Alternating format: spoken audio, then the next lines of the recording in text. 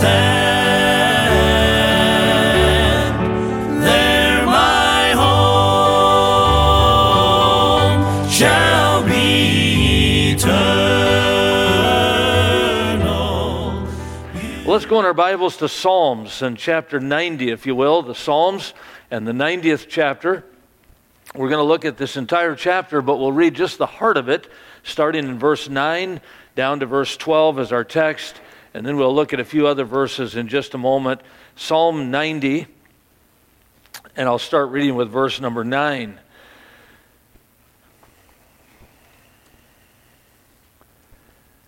The Bible says in verse 9 of Psalm 90, "For all our days are passed away in thy wrath. We spend our years as a tale that is told. The days of our years are 80 years and 10. And if by reason of strength they be 80 years, yet is their strength labor and sorrow, for it is soon cut off, and we fly away. Who knoweth the power of thine anger? Even according to thy fear, so is thy wrath. So teach us to number our days, that we may apply our hearts unto wisdom." It's a lot easier to spend money than it is to earn money. And most of us have figured that out. Now, little children, they have an easy time spending money. I remember when I was a kid, my parents would take me to a store sometimes, and they'd say, "Go play in the toy aisle. We'll pick you up when we're ready to go." And I'd go in that toy aisle, and I wanted it all. I mean, I'd see something, I'd grab it, and boy, I thought, man, if I could have this, I'd be happy, you know. And when my parents would show up, I'd have 3 or 4 or 5 things I wanted to buy, but they'd say, no, put it back, put it back, put it back. We can't afford that. My parents used to say, money doesn't grow on trees. Well, duh. Now today, that makes no sense to a kid, didn't make any sense back then. Today, you have to tell a kid, money doesn't come from machines. Because if you tell your kids today you don't have any money, they'll point to a machine and say, go get some. And they don't understand you have to put money into the machine before you can take money out of the machine. Now, once you get a job and you begin to earn money, then you realize what it takes to earn what you spend. Now, all of us this morning are spending our life. We are spending time in church this morning. You're not earning any bonus minutes by coming. You're spending time in church today. Someone may ask you tomorrow, how did you spend your weekend? How did you spend your Christmas? We are spending our life, as verse 9 says, as a tale that is told. And the psalmist gives us 3 reminders in this chapter about this stash of cash we call time or life. First, he talks about the source of life. If you live to be 70, and the Bible indicates here that that's the average lifespan of a person, 80 years and 10. Now, some people live longer than that. My mother lives with us. She's 90 years old. She'll be 90 in February. She's lived a long life. There are other people that live much shorter lives than that. But the average, according to this chapter, is 80. 20 being a score, so 3 of those plus 10, 80. So if you live to be 70, you've got 25,550 days to spend. If you live to be 70, you've got 613,200 hours to spend. If you live to be 70, you've got 36,792,000 minutes to spend. Now, where does this come from?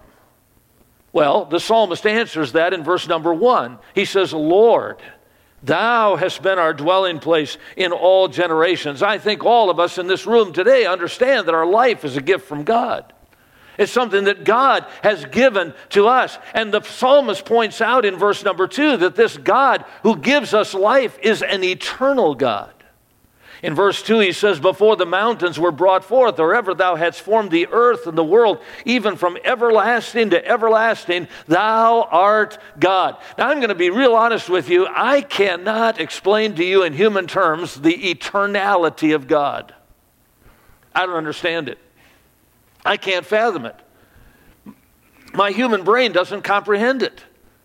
I can understand how something that exists today has the potential to continue to exist. For example, this pen. It's an object that's real. I can see it. I can touch it. It's tangible. I can use it. It's a real object. It's not a figment of my imagination. It's real. Okay? Now, it exists. I know that. And I understand in my mind that it has the potential to exist for a long time. If I take care of it, if I treat it properly, it'll last probably a couple of weeks before it runs out of ink. But if I put it in a vault, if I seal it in some kind of a container, this could be an object in a museum 2,000 years from now. We have objects like that. So we understand how something that exists today has the potential to exist for a long period of time. But how do you comprehend that this has always existed? But that's your God. He has always existed. He exists today, and he will never cease to exist. I am Alpha and Omega, the beginning and the ending, which is, which was, and which is to come. I can't comprehend that. That's beyond my human understanding. But I'm thankful that the Bible teaches us that God is an eternal God. And in Deuteronomy 32 and verse 27, he says, the eternal God is our refuge, and underneath are his everlasting arms. Aren't you glad that your life is in the hands of an eternal God? Someone who will exist forever. He's an eternal God, but he's also an excellent God. In verse number 3, he says, thou turnest man to destruction, and sayest, return, ye children of men. For 1,000 years in thy sight are but as yesterday when it is past, and as a watch in the night. Thou carriest them away as with a flood. They are as asleep. In the morning they are like grass which groweth up. In the morning it flourisheth and groweth up. In the evening it is cut down and withereth. For we are consumed by thine anger, and by thy wrath are we troubled. As the psalmist thinks about God in verses 1 and 2, his mind then goes to himself, and he realizes humanly that he is but grass. He is grass that's going to one day wither and die. In comparison to God, we are nothing. We are frail creatures of dust. Yet God is an excellent God. He is the rock. His work is perfect. All his ways are judgment, a God of truth and without iniquity. Just and right is he. Boy, aren't you glad that God never makes a mistake? Someone has said when God makes his first mistake, he'll cease to be God. And by the way, he's not going to make a mistake in your life. He's a perfect God. He's an excellent God. He has an excellent plan for our life. His way, his will is that which is good and acceptable and the perfect will of God. He's an eternal God. He's an excellent God, but he's also an enlightened God. Look at verse number 8.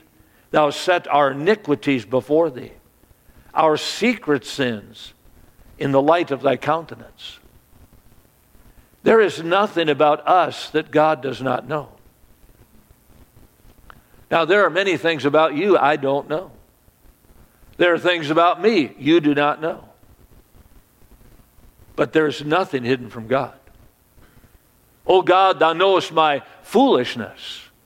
My secret sins are not hid from thee. If we have forgotten the name of our God or stretched out our hands to a strange God, will not God search this out? For he knoweth the secrets of the heart. Jesus said in Luke 12 and verse 2, there's nothing covered that shall not be revealed, neither hid that shall not be known. Therefore, whatsoever you have spoken in darkness shall be heard in the light. That which you have spoken in the ear and closets shall be proclaimed from the housetops. Neither is there any creature, Hebrews 4:13, that is not manifest before God. All things are open and naked under the eyes of him with whom we have to do. Can any hide himself in secret places? that I shall not see him? Do not I fill the heavens and the earth? The psalmist said, whither shall I go from thy spirit, and whither shall I flee from thy presence? If I ascend into heaven, thou art there. If I make my bed in hell, behold, thou art there. If I take the wings of the morning and dwell in the uttermost parts of the sea, even there shall thy hand lead me, and thy right hand shall hold me. If I say, surely the darkness shall cover me, even the darkness shall be light about thee. The darkness and the light are both alike unto thee. Did you know that God even knows our thoughts? Now, I can't read your mind. You could be sitting here focused right on me, thinking about something 100 miles from here. When I was a teenager growing up in church, we were allowed on Sunday nights as teenagers to sit together as a youth group. And our parents and pastor, they had a little section there where us teenagers could sit. And we had a kid in our youth group, his name was Bob Gustafson. And Bob was one of two people I've met in my lifetime who could sleep with his eyes open.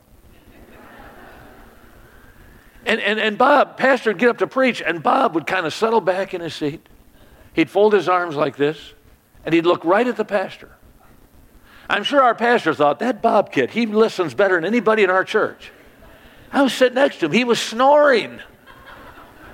Now you could be looking right at me, but thinking about something else, and I would never know it. But did you know that God knows our thoughts?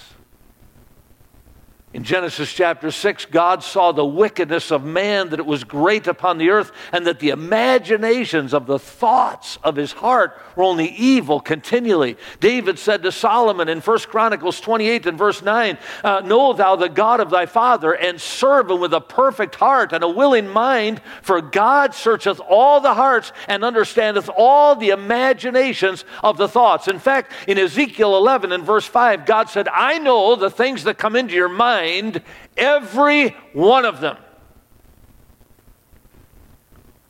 I've never had a thought God didn't know. I've never had an attitude God didn't know. I've never had a desire that God didn't know. I've never had a motive that God didn't know. He's an enlightened God. And this God, who is eternal and excellent and enlightened, holds our life in his hands. He's the source of life. But notice, secondly, the reminder about the stipend of life. Now, when I went to college, I'm not sure I could have defined or given you a definition of the word stipend. I perhaps had heard the word. I'm not sure I would have known what it meant. But when I went to college, I was playing football, and in high school, when you have football games, you have some home and some away. And you go to an away game, you jump on a bus, and you go play a game, maybe 30 miles away, maybe an hour away. Sometimes we'd go as far as 2 hours away, but we'd come back. But in college, some of those away games, we'd be gone for a couple of days, sometimes a whole week. So we'd get all our gear, all our stuff. We'd come out to the bus, and there was always somebody standing at the foot of the bus stairs. And as we got on that bus, they would hand us an envelope. And inside the envelope was some money. It was called a stipend or a per diem. In college, you pay your tuition. That pays for your professors and your instruction, your courses, and so on. And then you pay room and board. That covers your bed in the dormitory and your food in the cafeteria. And so we weren't going to be there for a couple of days or a week. So they would give us money back as a stipend or per diem to take care of those things on the road. I was standing in an airport one day waiting for a plane. It was late, and we were all kind of huddled around the gate there. And there was a young man. He was standing a little bit off from me. He was quite tall, and he was on his cell phone. He was texting, and he was real tall. And I thought, I wonder how tall that guy is. And so I kind of made my way over there kind of slowly. And I got over where he was, and he kind of looked up at me, and I said, do you play basketball? He was 6'10". And he kind of looked down at me, and he kind of smiled. He said, yeah, matter of fact, I do. I said, well, where do you play? He said, I play for the University of California. His name was Scott. And Scott was a delightful young man. And we began to talk as we waited for the plane, and found out that he was a Christian. He knew the Lord as his Savior. And his dad, in fact, was a pastor of a Bible church in Nevada. And so we began to talk a little bit about the Lord and a little about basketball and just enjoyed each other for a moment there in company. And as we talked, I said, now, Scott, when you travel for the University of California, they give you a per diem or a stipend out on the road, right? And he goes, oh, yeah. I said, how much do they give you? I was just curious. He said, well, it depends on where we're playing. If we're in L.A. or San Francisco or Denver, a bigger city, it's more. But if we're in a smaller town, it's less. He said, but it averages out to about $65 a meal. I said, $65 a meal? No wonder the state of California is bankrupt. You know how much they gave us when I was playing football? Now, I realize this was back in the Old Testament, but when I was playing football, they gave us 75 cents a meal.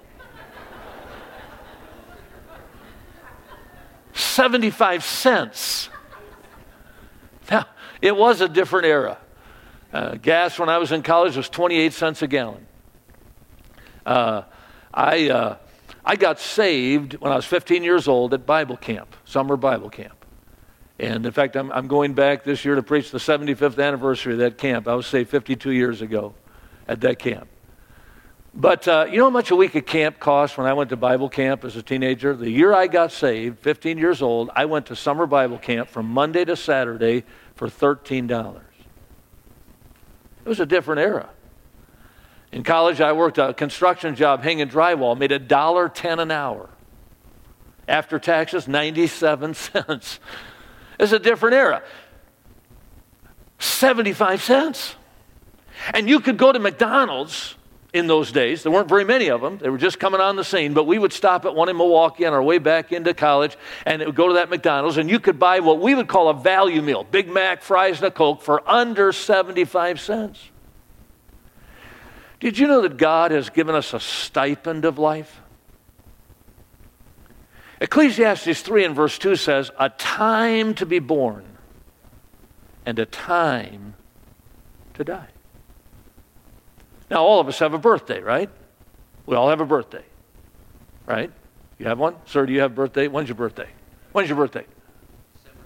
December 13th. You just had a birthday. And your wife? October. I'm not asking you the year now. Just hang on. I'll be careful. Okay, October. Good. And your birthday, ma'am? December 13th as well. We all have a birthday. Did you know we all have a death day? Now, we don't know when it is, but we have one. See, we got to understand something. We don't die because we get old. We don't die because we get sick. We don't die because we meet an unfortunate accident. We die because it is appointed unto men once to die. Job said, is there not an appointed time to man upon the earth? Are not his days as the days of an hireling? The eye that has seen me shall see me no more. Thine eyes are upon me, and I am not. Thou shalt seek me in the morning, but I shall not be. We have a stipend of life. Your story, my story, has an ending. Did you notice there in verse 9? We spend our years as a tale that is told. My wife and I, we enjoy reading biographies. I like to read about preachers. I like to read about athletes. We sometimes read about a politician or a missionary or somebody you know that's lived their life. It's fun to read about those life stories. But I've noticed they all have a last chapter. Your story has an ending. When we first started West Coast Baptist College, we decided that we needed an ensemble, a music ensemble that could travel and represent the college.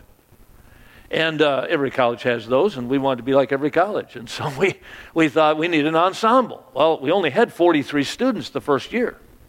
The talent pool was kind of shallow. And I thought, do we have enough kids to put in an ensemble? Well, we had some tryouts, and we heard them sing, and play their instruments. And we found 6 girls. And these girls, they were kind of multi-talented. They blended well together in a singing group, and 3 of them played the piano, and a couple of them played a flute, and one played a violin, and they had some abilities that we could put together in this ensemble. So we began working on their repertoire, to get it ready, and then we booked them in a different church every night for 7 weeks during the next summer, where they could travel and go to these churches and talk about the school and minister for the Lord. Well, we got it all set up, and then they said, now, Getch, you're going to travel with them. I said, you're kidding. Me? And 6 girls in a van for 7 weeks? Whoa. Now, these girls, they were all extroverts. Now, the female gender talks more than the male gender. That's a fact. In fact, facts reveal that most women, they average 25,000 words a day. Men average 10,000 words a day.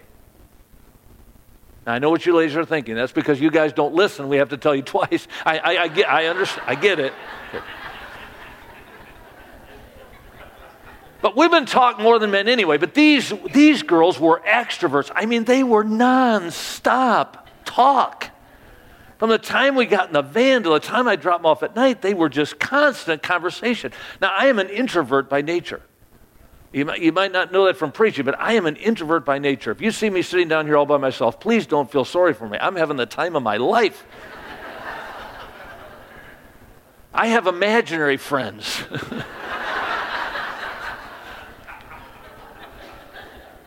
I have a t-shirt at home that says, my imaginary friend doesn't like you either. I hate people. I'm just kidding. But I'm not a talker. I don't have to talk to be happy. And I'm an introvert, so I'm in this van, and these girls are talking, and I'm driving and listening. Well, if you travel with people for that long a time in that small of a space, you got to have some rules.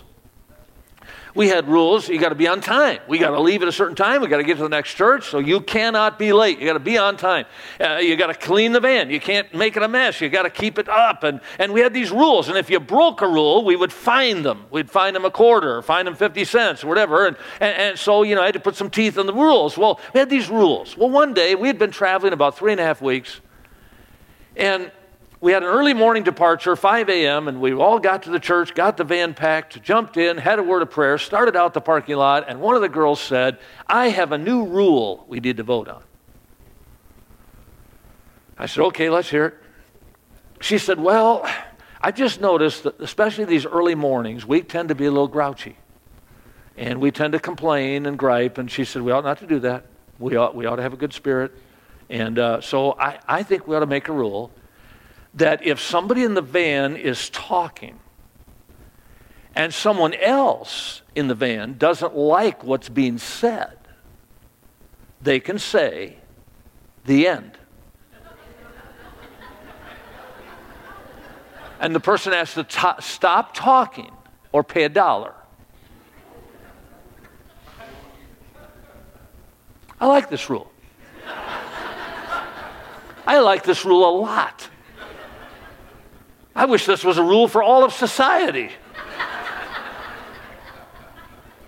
Well, we talked about it, we discussed it, and I thought, this is a good rule. I mean, I tend to be a little grouchy in the morning myself, and I don't want to say something that's negative or discouraging, and these girls ought to be able to call me on that, and so I thought this is a good rule. So we talked about it, and we voted 7-0. Passed the rule. So now, if you were talking and someone else didn't like what you were saying, they could say the end, you had to stop or pay $1.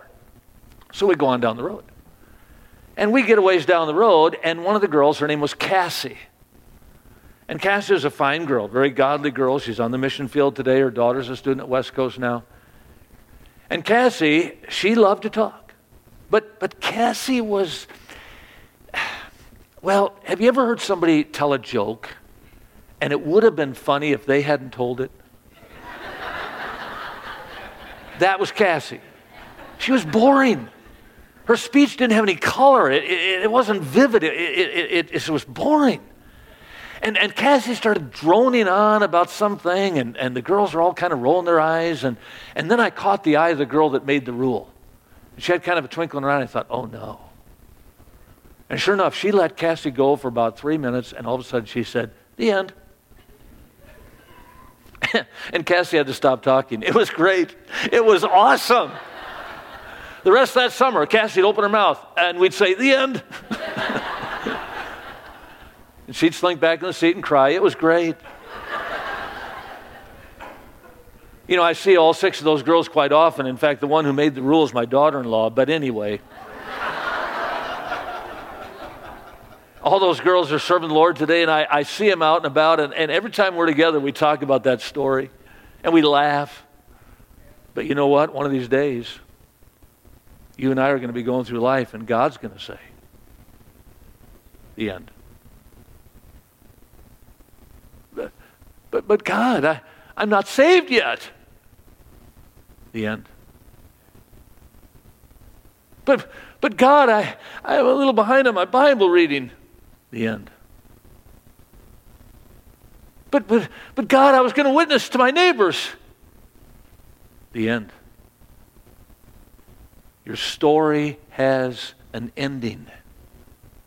Boast not thyself of tomorrow. Thou knowest not what a day may bring forth. What is your life? It's even a vapor. It appeareth for a little time and then vanisheth away. But not only does your story have an ending, your strength has an expiration.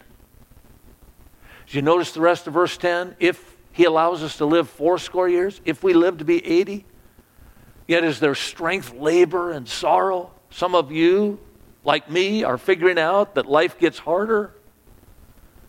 We can't do the things we once did. Our mind says yes, our body says no. Our strength has an expiration. The voice said, cry. He said, what shall I cry? All flesh is grass. As the flower of the field, so he flourisheth, and the wind passeth over it, it is not, and the place thereof shall know it no more. Our strength has an expiration. I love watching sports. I enjoy watching these athletes and their skills, their speed, their strength is amazing to me. But all of them know they're one injury away from it all being over.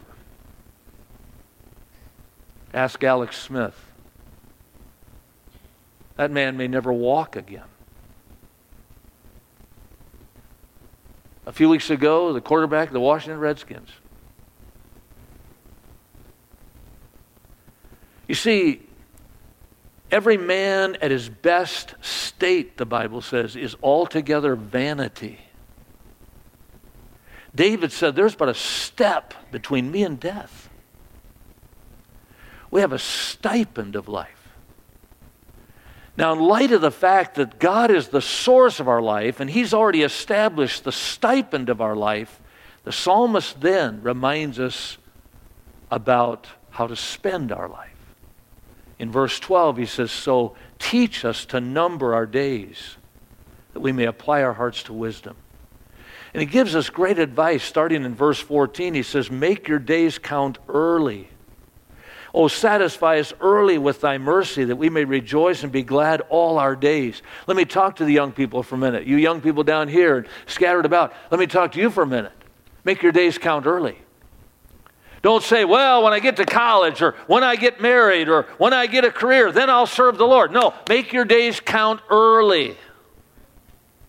Did you know bad habits are hard to break? But you know what? Good habits are hard to break. I started going to church 9 months before I was born. And I pretty much go to church every day of my life. It's a good habit that's hard to break. I don't know if your pastor does this. Pastor Chappell, every once in a while, he moves our midweek service to Tuesday night. We do it Thanksgiving week. Move it up to Tuesday night. It's kind of good, you know, it's a different night. You get an email from the church, hey, don't forget church tonight, and it's going to be great, special. And we go in, it's kind of different to be there on a Tuesday night. And then Wednesday comes, 7 o'clock. And you're like, what am I supposed to do now? I mean, you can't go to Walmart. Somebody might see you. My wife and I, we go in our house, we turn off all the lights, lock the door, and pray the rapture doesn't happen until at least 8:15 because we're supposed to be in church. It's just weird. Why? Because good habits are hard to break. Listen, if you establish some good habits while you're young, if you'll be faithful to church, if you'll hand out tracts when you're young, if you'll tithe that allowance money, you know what? You'll have no trouble when you're 30 and 40 serving the Lord. Make your days count early. And may I say to those of us that are older, make your day count early. I realize we're not all up at the crack of dawn. We're not all, chicken people that, boy, hey, we're ready to go. But start your day with the Lord. Maybe it's better to wait until noon or the evening to read your Bible and spend alone time with God, but at least start the day with the Lord. Get one of these songs going through your mind. Get a prayer request on your heart. Get a verse of Scripture and mull it in your mind. Your whole day will go a lot better if you let your days count early. But then he says, make sure your days count in evil. In verse 15, make us glad according to the days wherein thou hast afflicted us and the years wherein we have seen evil. I don't think I have to prove to you that these are evil days. Evil men and seducers shall wax worse and worse, deceiving and being deceived. But continue thou in the things that you've learned and been assured of, knowing of whom thou hast learned them. Listen, just because the days are evil doesn't give us a pass. Redeem in the time. Why? Because the days are evil. Don't forget the last part of the verse. We're to make our days count. Why? Because these are evil days. All of the darkness in this world cannot put out one light. One light can dispel a lot of darkness, but all the darkness, no matter how thick it gets, cannot put out your light. So let your light shine before men, that it may glorify your Father which is in heaven. Make your days count in evil, and then make your days count for eternity. In verse 16 he says, let thy work appear unto thy servants, and thy glory unto their children. And let the beauty of the Lord our God be upon us, and establish thou the work of our hands upon us. Yea, the work of our hands, establish thou it. Someone has said, if you want your days to count, live them for something that outlasts them.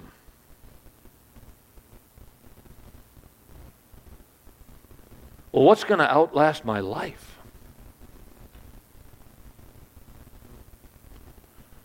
Well, it's not this. Because this is all staying here when I leave. It's not fame.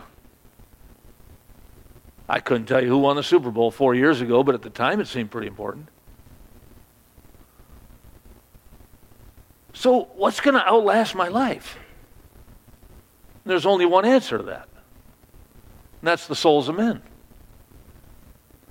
The only thing we're taking with us out of this earth are other people. So what on our to-do list has to do with that?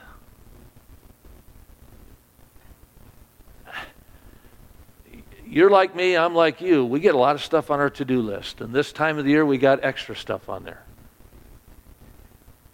But sometimes I have to look at my to-do list and say, does any of this have to do with eternity? Because it consumes a lot of my time, but it's all going to stay here. Several years ago now, I was asked to preach a men's retreat out at Camp Ironwood. Camp Ironwood's about 2.5 hours from our campus. Normally, a meeting that close, I would drive back and forth. I was going to be there for a few days. It was going to start on Thursday at 5 o'clock and go through Saturday at noon. And normally I would come back Thursday night and teach my classes Friday morning, go back out. I do that a lot during the school year, back and forth meetings. But they'd asked me to do some sessions for the men on Friday morning, and so I decided I would do that. But that would mean I couldn't teach on Friday morning, so I thought I might as well stay out at the camp. So I got everything together and left about 3 o'clock on Thursday afternoon and drove out to the camp, arriving right at 5. The men were gathering. They were going into the dining hall for the evening meal, and I joined them. About 200 men there, and we had a great meal and a great time of fellowship. And all of a sudden, the director of the camp, his name was Sam, he got up and he said, all right, men, service starts in 5 minutes. Down at the meeting hall, get your Bible, and we'll meet you down there in 5 minutes. We got 2 preachers tonight. Brother Getch will preach first. And I thought, whoa, time for the service already. Well, I was ready to preach. I had my Bible in the car, so I ran out, I got my Bible, and went down to the meeting hall, and we had a great time, great service. It went till about 10:15. 2 sermons and a lot of skits and songs, and just a great time with the men. About 10:15, I'm walking out of that meeting hall, and the director, he says, "Brother Gatch, have you been to your cabin yet?" I said, no, I got here kind of later, and I thought, but I'm good, I know where it is. He said, well, I'll walk with you. I said, no, you don't have to worry about me. I knew where it was. I stayed at Ironwood before. They have a cement block building. It's got 4 rooms in it, and they put your name on the door, and they got a little kitchenette there you can use, and I knew where it was. I said, I'm fine. You don't worry about me. He said, no, I'll walk with you. I felt bad, he had to take time for me, and so we walked out of that meeting hall. It's completely dark, and we're walking up the hill, but we're going the wrong way. And he's talking away about this great men's retreat, and I'm thinking, we're going the wrong way. But he's the director of the camp. Do I tell him? And we get about halfway up the hill, and he stops. He says, well, here we are. And I looked, and here was a cabin I'd never seen before. He said, Brother Getch, this is all yours. You can pull your car down here. The whole thing's yours. You got a bed in there, a shower, you got a sink, you got a toilet, you got a phone. If you need anything, all our numbers are listed there. Just give us a call. It's all yours. Here's the key. Wow. I got my own place. I don't have to go to that other place where there's 4 other people snoring in the room next to me. This is great. And so I got my car, pulled it down there, and I'm taking my stuff, and I threw it in the room. And quite frankly, I was tired. It was about 10:45 now. I was tired. I went to bed. Next morning, got up. I sat at the little desk there, and I studied a little bit, get ready for those sessions. And 8 o'clock came. I went down to the meeting hall, and I taught the first session. There were 4 sessions. I taught 8, 9, 10, 11. Boy, by 12, I was ready for lunch, and hopefully some R&R in the afternoon. And so I went back to that cabin to drop my Bible off and head to lunch. And I'm walking up that same hill, and I'm hearing my name, Brother Getch, Brother Getch. I turned. The guy was running, trying to catch up. I slowed down a little bit. He caught up. He said, Brother Getch, I have kind of an unusual request. I tried not to show it, but I'm thinking, oh no, I'm going to miss lunch. I've been here before. I said, what is it?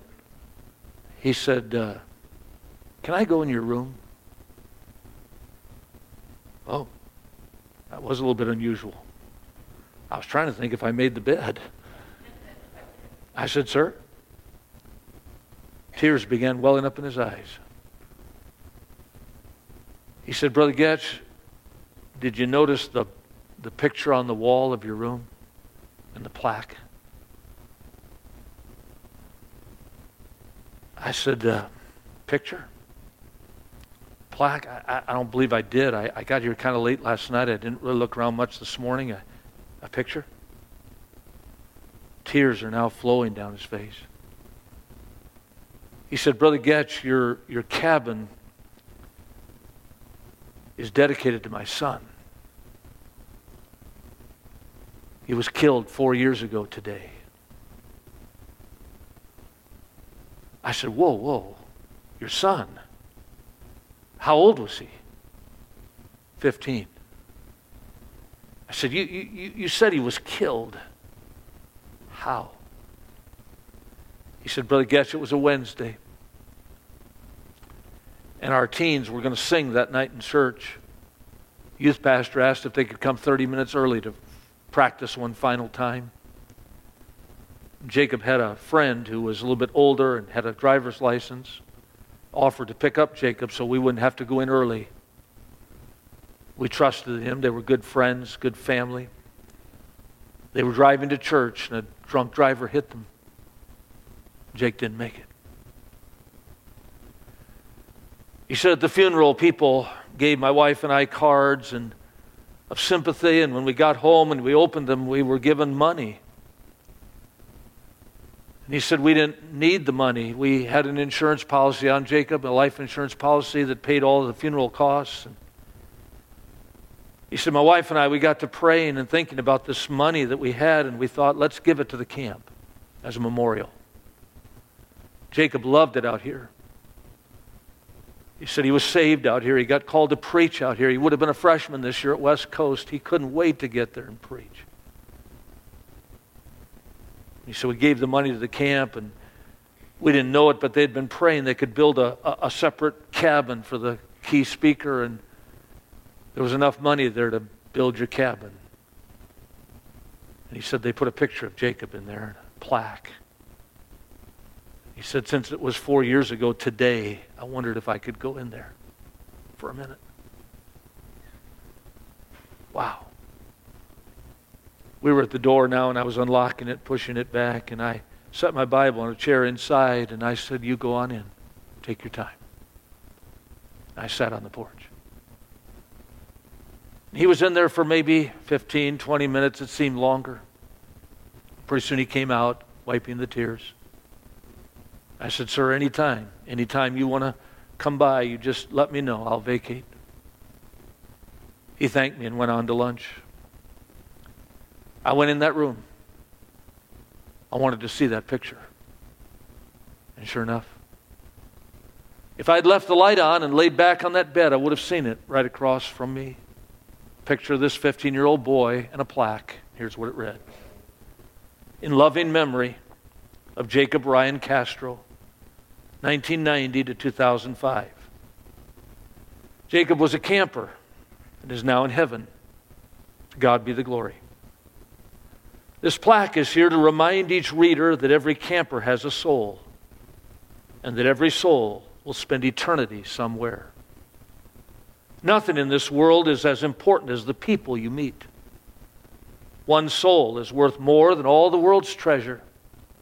For what is man profited if he shall gain the whole world and lose his own soul?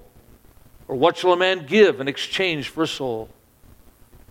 One is worth more than all. And friend, if you're here today and you have never trusted Jesus Christ as your personal Lord and Savior, your soul is worth more than this whole world to God. And He wants to save you today. And friend, if you are saved, do our priorities need to be shifted on our to-do list to make sure that we're living for something eternal? We've just spent an hour and 12 minutes in church. I'm glad you did. How will you spend the rest of your life? Let's pray. Father, I thank you for life. And I thank you today that we have the privilege of stewarding that life for you. And Lord, I don't know the needs and hearts today before me, but I know that you do. And I pray, Lord, if there's one person here without Christ, that they would trust you as Savior today. I pray for us as believers that we would live our life with Christ preeminent. And so work in our lives. As heads are bowed and eyes are closed, I wonder, is there someone here today you'd say, preacher, if God said the end today, if God suddenly put his hands in the air and said the end in my life were to be snatched from me, I do not know for sure that I'd go to heaven. I do not know for sure that to be absent from the body would be to be present with the Lord. And that concerns me. I need to be sure of that. And I'd like you to pray for me. I won't embarrass you, but I'd love to pray for you. If that's you, would you slip your hand in the air right now? Could I see it? And have prayer for you? I promise I will. And I promise not to embarrass you. I wonder, Christian, has God spoken to our heart today about life? Only one life will soon be passed. And only what's done for Christ will last. Let's stand together if we can. Father, speak to us now in this closing invitation. We prayed in Jesus' name. As heads are bowed, the instrument is playing. Pastor's here at the front. I'm going to ask our brother to lead us in an invitation hymn, if he will. And as we sing softly this song, if God's spoken to your heart, the altar is open for you to come and do business with the Lord. If you would like to know more about the Lord Jesus Christ, you may contact us at the church website, gospelbaptistchurch.com, or you can go to Facebook and type in Gospel Baptist Church, Bonita Springs, Florida. Also, you could call the church office at 239-947-1285. Thank you, and God bless.